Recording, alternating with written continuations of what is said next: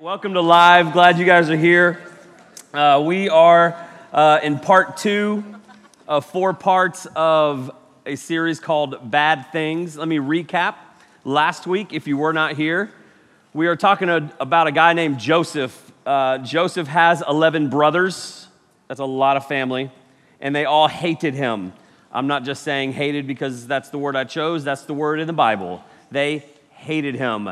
They became jealous of him. He was the last one born, and he was the favorite.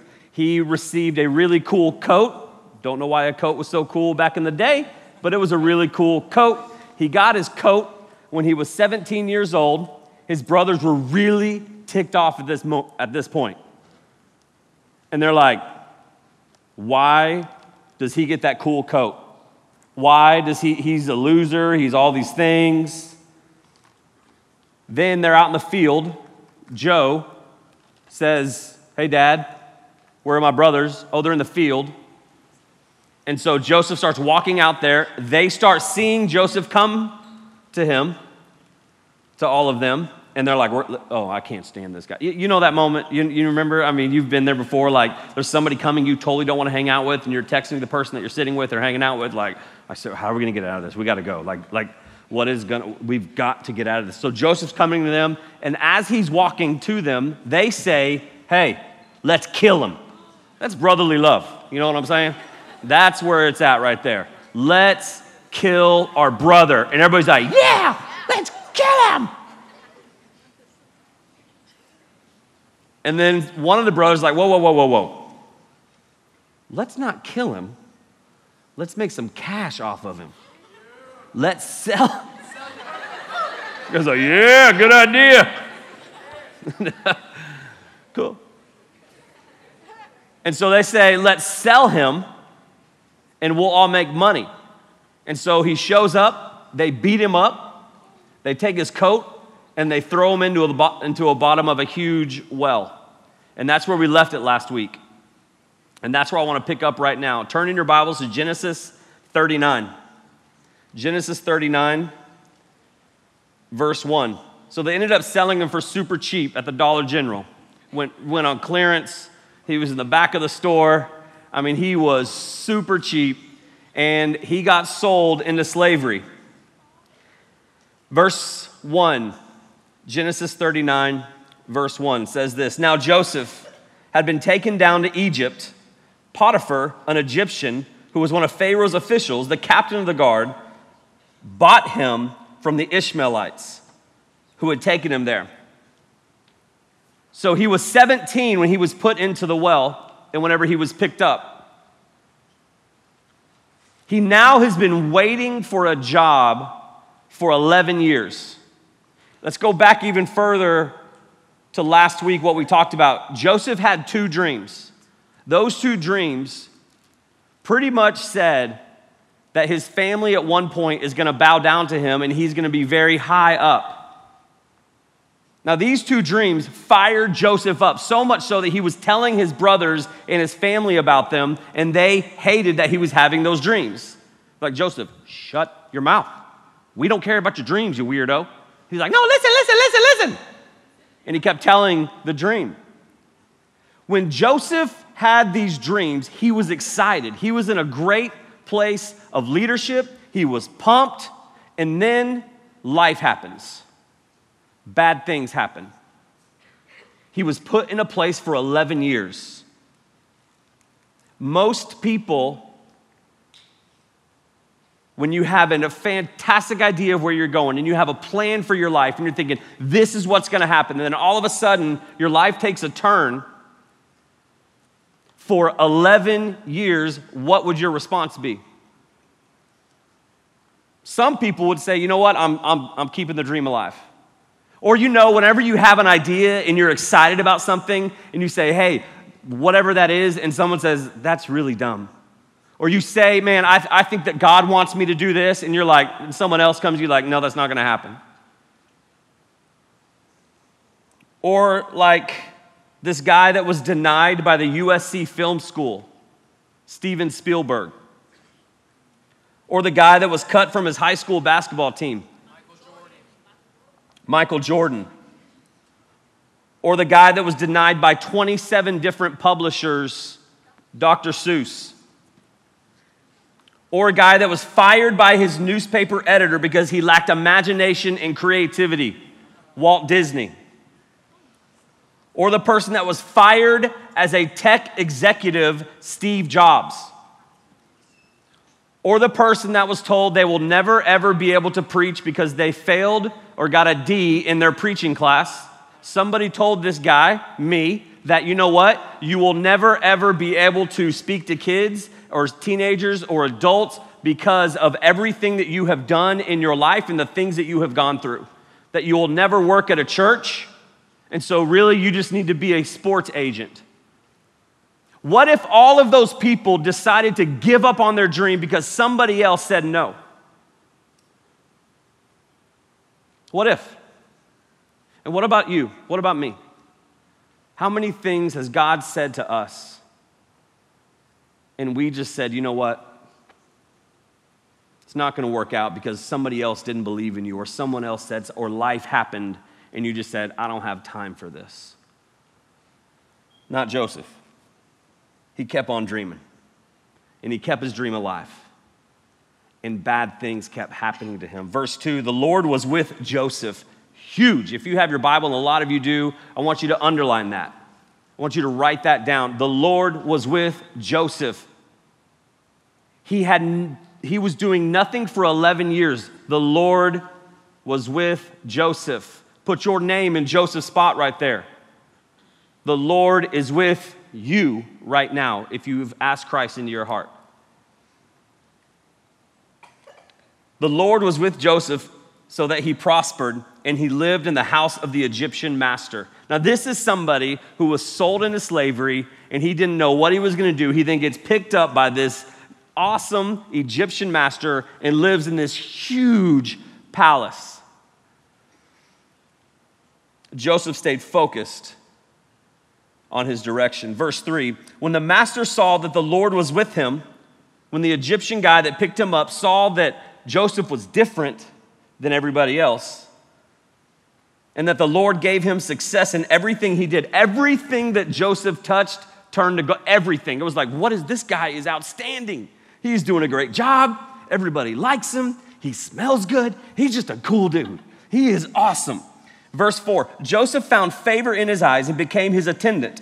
Potiphar's the Egyptian's name, the stud's name, which is, I've always thought like Potiphar, that's kind of like not a cool name, but whatever, it's cool. Potiphar put him in charge of his household, and he entrusted to his care everything he owned. Here's what's so awesome, is that Joseph, most people in Joseph's place would be like, man, now I got to go here and be an attendant. I miss my brothers, I miss my family. They're all far away. I'm never going to see them again. And here I am, this slave. But what happened was his message was loudest when he hurt the most. You want to win people to Christ? You want to show Jesus to people? Then when you are hurting the most, people watch you. And your message about him is loudest when you're going through that.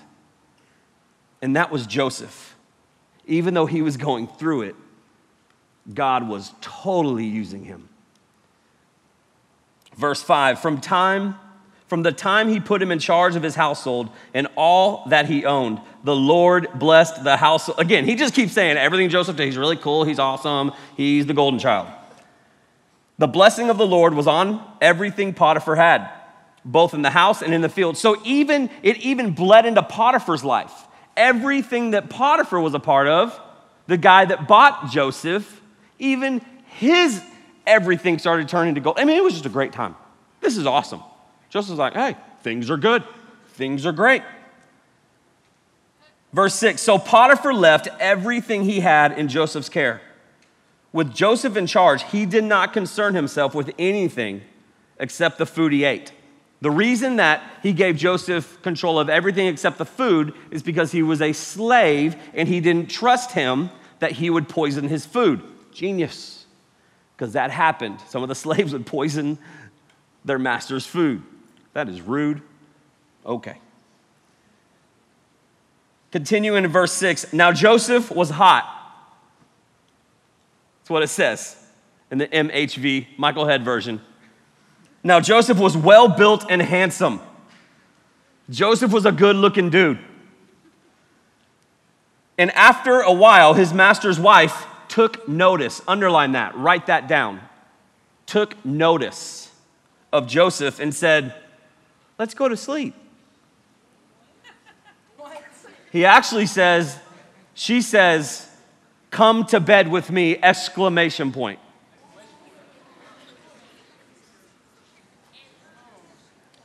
The word took notice, you can substitute that for checked him out. She was checking him out. So much so that her eyes got her in trouble. Verse 8, but he refused. With me in charge, he told her, my master does not concern himself with anything in the house. Everything he owns, he has entrusted to my care. I can see him like, look, I can't do this because, and he's just nervous. He's just talking. No one is greater in the house than I am. My master has withheld nothing from me except you, because you are his wife. How then could I do such a wicked thing and sin against God? Here's what Joseph doesn't have. He doesn't have a pastor that he can talk to when life gets hard.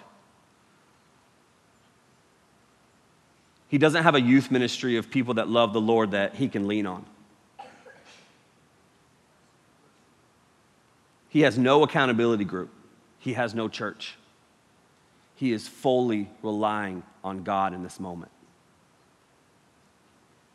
Verse 10, and though she spoke to Joseph day after day, she never gave up. She never gave up. He's cleaning, the back porch. He's like, hey, Joe. I can't do it. He freaks out. Ah! And though she spoke to Joseph day after day, he refused to go to bed with her. She was the first real desperate housewife. Nobody wakes up and says this. Nobody wakes up and says, you know what, today I am going to commit adultery. Today I am going to sin horribly against God and ruin my life. Today I'm going to wake up and I'm going to choose to do whatever that may be. People normally, they don't do that.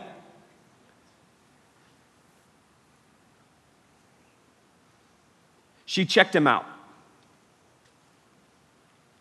She cast her eyes on him. Temptation always starts with our eyes. Temptation is always starting first through our eyes. Why? The enemy is so smart. He has an amazing tackle box, and he can just throw that lure in the water and just try to get us however he wants. And he can change it based on where we're at, based on the weather, based on the clouds, based on who we're with, based on where we are. He can throw that out there and just wait for you to bite on that hook. He is very smart. And it actually says that in Genesis about the enemy. The enemy is Satan. And he's very real, and he wants to destroy all of us. Right now, some of you, he's not wanting you to hear even what God is trying to tell you in this moment, because there's distraction and there's lures that he's putting in front of you right now. He is smart. And there's a lot of times people will say, hey, Michael, well, how far is too far in my relationships? How far can I go? Well, purity is not a line. Purity is not a line. Talking about staying pure. Right here we see Joseph fighting for purity. We see Joseph saying, no, woman. And they're hanging out alone in the house. He could have done whatever he wanted to in that house. But he didn't. Purity is not a line, it's a direction.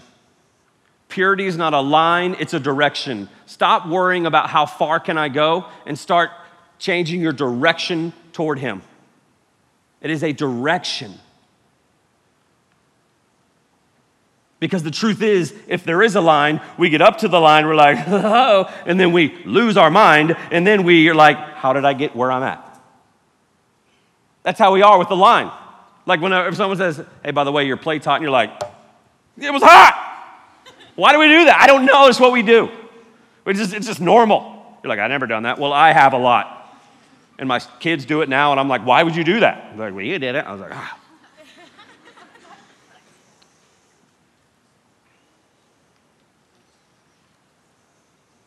When you're talking about purity, there's two choices on the shelf. There's two choices on the shelf when you're talking about purity. It's to please God or please yourself. Which are you going to choose? Again, it's a direction, it's not a line. You're going to please God or please yourself when it comes to temptation. Which one do you choose? Do you choose to please yourself or do you choose to please God? For me, I have put up guardrails in my life. Guardrails are those things that you see all over the highway. Matter of fact, on Saturday, they were fixing a guardrail on Mason off the highway, off I-10, because someone ran into the guardrail. I have set up guardrails in my life for purity. Why? Because I know myself. Because I know I'm a sinner. I know that the enemy wants to destroy me. The enemy would love for me to fail. And then on Twitter, you see Michael Head, whatever. And everybody's like, oh, I can't believe it. And there's just, and then I not only let down all of you, I let down, I feel like, most of all, God, my family, and all of you. And so what have I done? Because I seriously love the Lord with all of my heart, is I put guardrails in my life. And a lot of people, including my wife, thinks these are a little bit extreme. But I know myself. One of those, I never ride in an elevator alone with another female. Ever. And people think it's weird.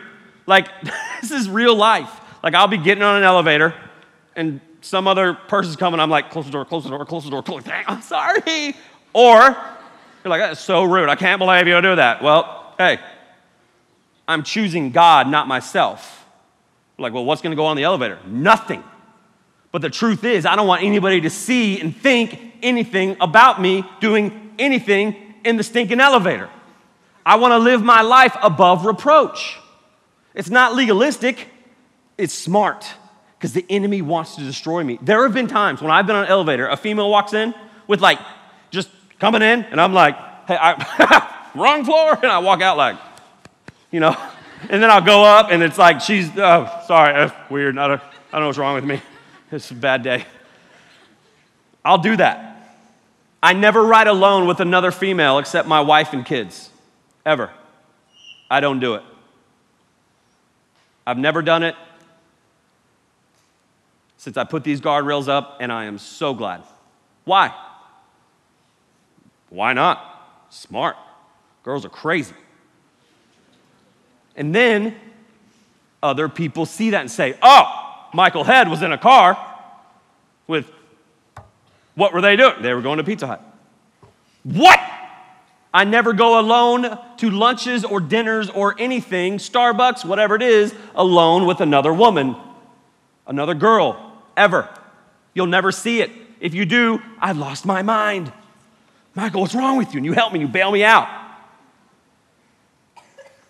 I never text really anybody after 11 o'clock, especially females. I can't believe you didn't text me back. Sorry. I was asleep. That's a lie. I was on my phone like this. I do that every time, but that's real. The phone does. The problem is, the truth is, I think sometimes in our lives we don't have guardrails, but you know those bumps that are in the road, if you kind of go too far to the left or the right, it's like, it's like, oh, you know, you're like, you know, if you're asleep, not that you would sleep and drive, but you're like, and you're like, I just hit myself twice. What is wrong with me? Anyways, but that was driving, you hit yourself. But some of us are on those road bumps right now. You're hitting them, but for some reason you've started to ignore them and they've become the norm in your life. When God's like, hey, it's time to wake up because you're real close to falling off the edge. And the enemy knows that and he wants you to. And so you need to put guardrails up in all areas of your life. The best way to find out how to do that, number one, is to pray. If you're not sure how to pray, you can podcast our most recent series on prayer. You can go to iTunes and download that and listen to it. Prayer is simply a conversation with our Lord and Savior. Lord, help me to put up guardrails. Be real. I think sometimes as Christians, we act like, I'm perfect. I don't sin. I have no issues. I'm not tempted. I am Jesus. No, you're not. Thank you that you're not. That's a good situation. But just be real. You struggle. It's okay. You're a normal human being. If you try to hide everything and say you don't have any issues, you don't have any problems, the enemy's like, yeah, keep doing that. Be real. Pray, be real, and surround yourself with people that keep you accountable. I have 2 people in my life that check up on me every other week, and I hate it. I see them calling like, no. One of them doesn't even live in the state. But I'm telling you, it is huge for me. Who keeps you accountable? Not your girlfriend or boyfriend, by the way. My girlfriend's my accountability partner. No, she's not. She don't want to keep you accountable. Verse 11. One day he went into the house to attend and do his duties, and none of the household servants were inside. He's alone. Verse 12. She doesn't have a name, okay? We'll just call her she. Miley caught him by his cloak and said, come to bed with me. He's like, I'm not tired. But he left his cloak in her hand and ran out of the house. We got the first streaker right here. Right here. He's like, gone.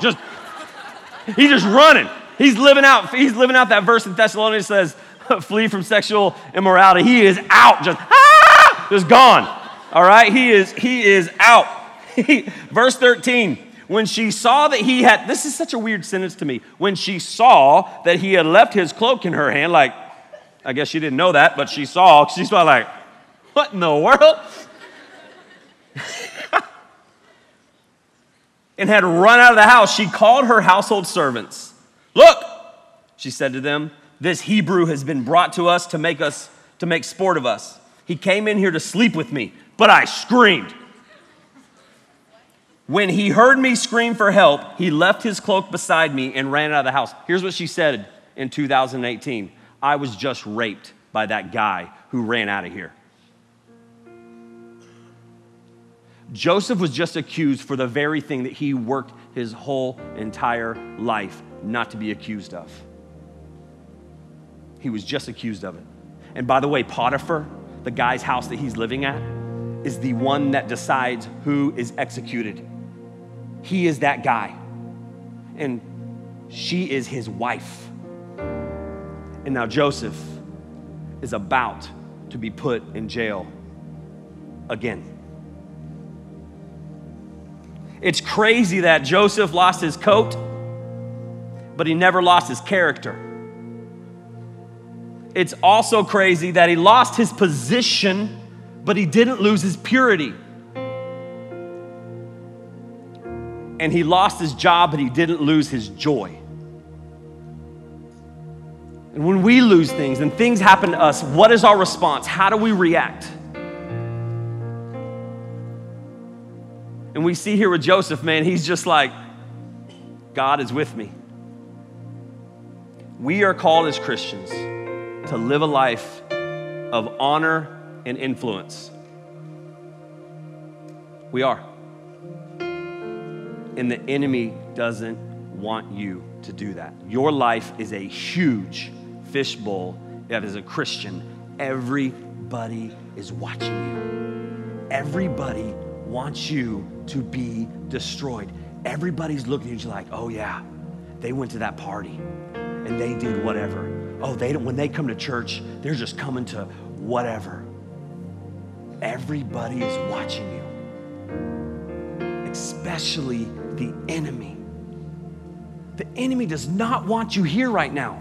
And for some of you, you're like, I can't believe that I'm here right now. It doesn't even make sense how I got here. Here's the deal. Temptation's gonna happen, and it happens all the time. I don't know where it happens. I don't know how it happens for you, but it happens. And that's okay. You're normal. But here's what happens when temptation comes your way, is you look Jesus right in the face. You're like, I don't see him. And you say, hey, I'm going to choose this over this. Because what if Joseph chose Potiphar's wife? What if Joseph chose to not tell his family his dreams? What if you don't choose to do that temptation? What if tonight is the night that you have been struggling so much with something? Tonight is the night that you say, you know what? I'm done with that. I'm seriously done with it. I'm finished. Whatever that is. Or tonight is the night that you gain the confidence to look whatever, whoever, wherever it is and say, no more. I'm choosing Christ. You look at the shelf.